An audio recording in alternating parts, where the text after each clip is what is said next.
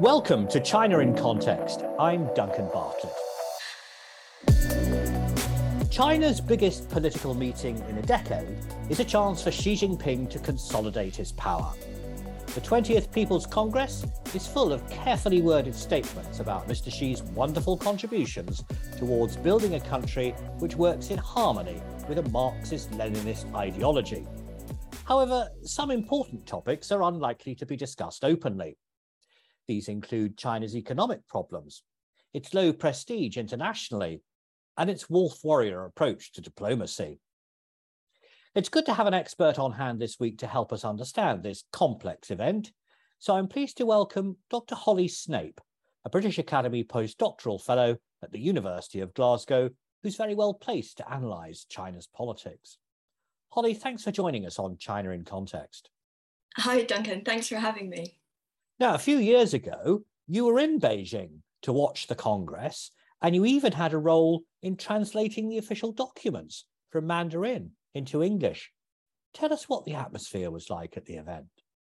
Yeah, so that was in 2017. It was 5 years ago, and it was on the first day of the Congress, which is when the top party leader, Xi Jinping, who you've mentioned, gives this big speech. And so the Congress, it all happens in the Great Hall of the People, which is this imposing grand building in the centre of Beijing. And on the morning of that speech, there's about 2,000 odd delegates who are being bussed in to attend. And I said there was a kind of buzz as people first arrived and seemed genuinely quite excited to be there. But it was also a bit tense, maybe because there was kind of airport security at the doors as you go in and so on. But the whole thing is meticulously planned out to the last detail. And then I would say that the atmosphere changed quite palpably as everyone kind of entered the auditorium. So everyone became really quiet, and it's almost like there was a tacit understanding that you sort of shouldn't be making any sudden movements or nipping off to the loo or something. But then there comes this mix of solemnity and pageantry. So there's this like jovial tune that the top leaders always come into on this kind of an occasion. And then there's a minute's silence for a select few of the deceased revolutionaries, and it's only a select few.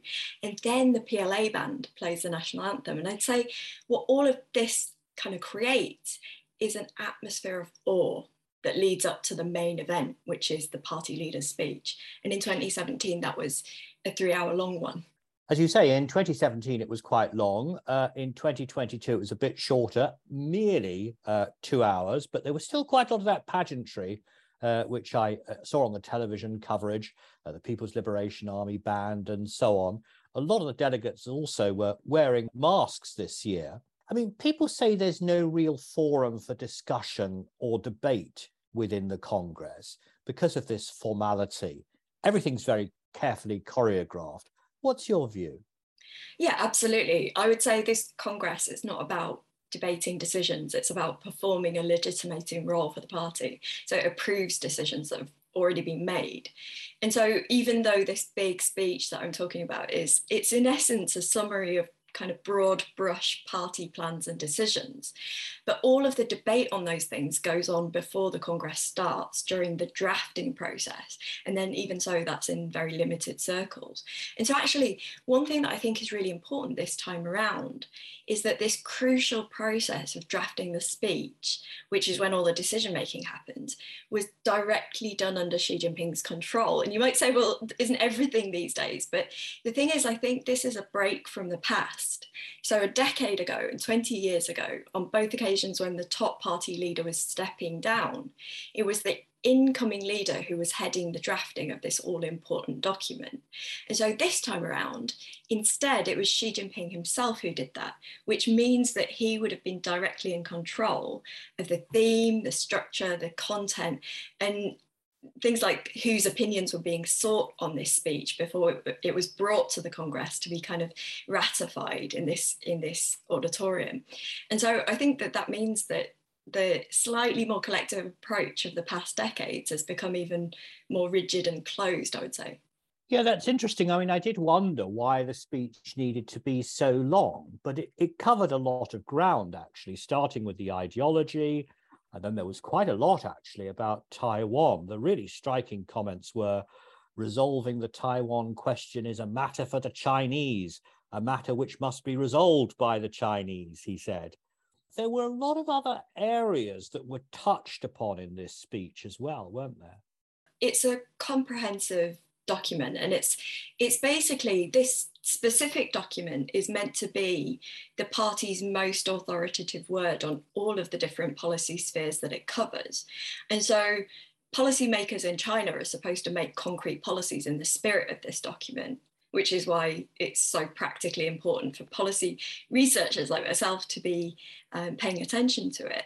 But the part about Taiwan that you mentioned, for example, is something that really needs careful kind of expertise of people who've followed this discourse for many, many years, and will be able to, you know, in comparison to kind of former past reports, and in comparison to a whole canon of documents and speeches and other things, be able to kind of glean something about Beijing's plans. So it's always kind of sensible, I think, to take a while to kind of settle and look at this through kind of eyes that have already been over the context of all of those other documents, so that we don't kind of assume that there's something different about this speech where it might not actually be there.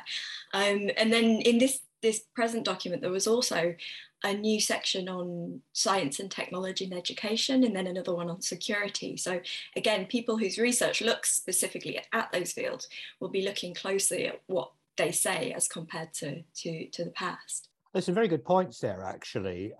Before the Congress took place, I was at a meeting with Dr. Yu from Chatham House, and she said, well, when it comes to Taiwan, we need to listen out whether the phrase peaceful reunification is used, because if the word peaceful is removed, that might suggest a change in tone. So, of course, I had my ears pricked up to the English translation of the speech. And what Xi Jinping actually said was that China would never allow itself to let go of the possibility of using force, but was still committed to peaceful reunification. So the language really matters, doesn't it? The language does matter. And again, I'd say that from my perspective, as somebody who kind of tries to, I do focus a lot on discourse, but not specifically on Taiwan. So political discourse in the Chinese system is incredibly important. And I think one of the reasons for that is that this is a single party system. And so unlike in a multi-party democracy where one party will quite blatantly kind of say bad things about what the other party's been doing, you don't get the same thing in the single party system. And so you sometimes have to use the same language that has gone before you to kind of subtly mean different things, but then maybe that's not the case. So it's a really incredibly difficult thing to try to follow discourse and try to figure out whether or not there are changes that are meaningful. This speech by Xi Jinping started with quite a lot of stuff about ideology. And I was speaking to the China expert Charles Parton, who's going to come on this podcast soon. And he said it's important to take note of the ideology, because the overarching ideology of the Chinese Communist Party has real effects on the ground. It underlines Marxist-Leninism as the foundation of the party. What do you think about this idea that Marxist-Leninism is still China's overarching ideology? Yeah, it's great that you'll have Charles Parton on. I'm sure that your subscribers are going to love listening to him. He's brilliant. So I think actually this is a really good question for trying to understand why this mammoth document at the party Congress is treated as being so important. So this is not like the American State of the Union address. This is a gigantic document that's been created over months and months, almost a year. And then it will be, importantly, it will be studied and theorized for over months and months after the Congress closes. And the question is, why is it treated like that? And so that comes to your question. The Communist parties always maintained this principle of Marxist-Leninism, which goes by the clunky name of historical and dialectical materialism. And what that means is that the party claims that it, and only it, commands this scientific method that enables it to make correct assessments on the state of the world, on Chinese society, and indeed what the party needs to do in order to take that in a what the party sees as a positive direction. And so at the Congress that's happening as we speak, the party is making the case for what it calls Chinese style modernization. I think in the English translation, they just use Chinese modernization. So Chinese style modernization, I think, is the party attempting to define modernization. So it's like setting the limits, determining the space and defining parameters for what Chinese modernization should look like according to the party's worldview. But then I wouldn't say that this is China's overarching ideology necessarily. I'd say that this is the line that's upheld by the party. And then the party's decisions, which are based on this quote unquote scientific method of Marxist-Leninism, they seep into and shape law and government policy. Well, I think you've achieved something special there, actually, which is I know there are books downstairs in the SOAS library on the subject of historical and dialectical materialism, but it's such a boring title. I've never looked at any of them. However, you're beginning to explain something important, which is this is the lens through which the Communist Party views the world with an apparently scientific approach. I also want to talk about the constitution of the party, because that's been on the agenda. And it might seem a bit puzzling, really, that the constitution would even need to be reconsidered or revised. What's going on? Right. So the party's got its own constitution, and it's had that since just about when it was first founded in 1921. And it's actually the 100th anniversary of the formal constitution, which was made in 1922 this year. And so I usually call it the party charter to distinguish it from the actual constitution, which is the fundamental document of the whole legal system. So to make that distinction. And so what the party charter does is it tells you what the party is, tells you what its aims are, what its power structures are like, tells you how you can become a member and what your obligations are once you are a member. But it's actually typical for the Congress to amend the charter every 5 years.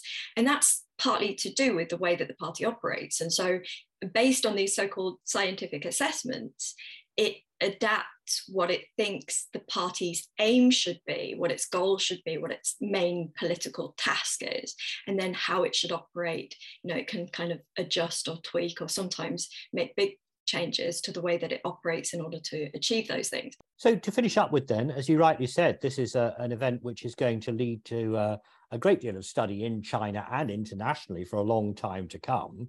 Particularly the long speech by Xi Jinping at the beginning. What are you going to focus on? What do you want to learn more about as a result of listening to this Congress? Well, personally, I will be looking at the whole thing very closely. But as I just mentioned, I'm particularly interested in the relationship between the party and the state. And so the reason for that is that the party has its notion of how it should lead, right? Its leadership over the state. And that's kind of changed a little over time, not necessarily in a linear way. And that has, I think, a real bearing on policies that we see coming out of Beijing. And it has a bearing on the way that policies are implemented, I think, as well. So there's sometimes this kind of interplay between the party documents, the party's policies, and the state ones. And sometimes the party's policies can create these kind of perverse incentives that mean that state documents don't necessarily get implemented as they were initially intended, even if they came out of the central government, right? And so what I'll be looking for, especially at this Congress, to try to see whether the party really is doubling down on this trend that it has rolled out, especially since 2017, where it's kind of amalgamated or melded together the party with lots of the state mechanisms and state organs, and kind of to see how the party is kind of really changing the system of Chinese politics and policy making from within. That's what I'm fascinated in. Well, I hope you'll come back and tell us the results of your research on the podcast. Thank you, Holly. That was Dr. Holly Snape, a British Academy postdoctoral fellow at the University of Glasgow, on the line from Scotland. This podcast is made by the SOAS China Institute And you can find out more about our courses and research on our website. But for now, that's all from us here on the China in Context podcast team.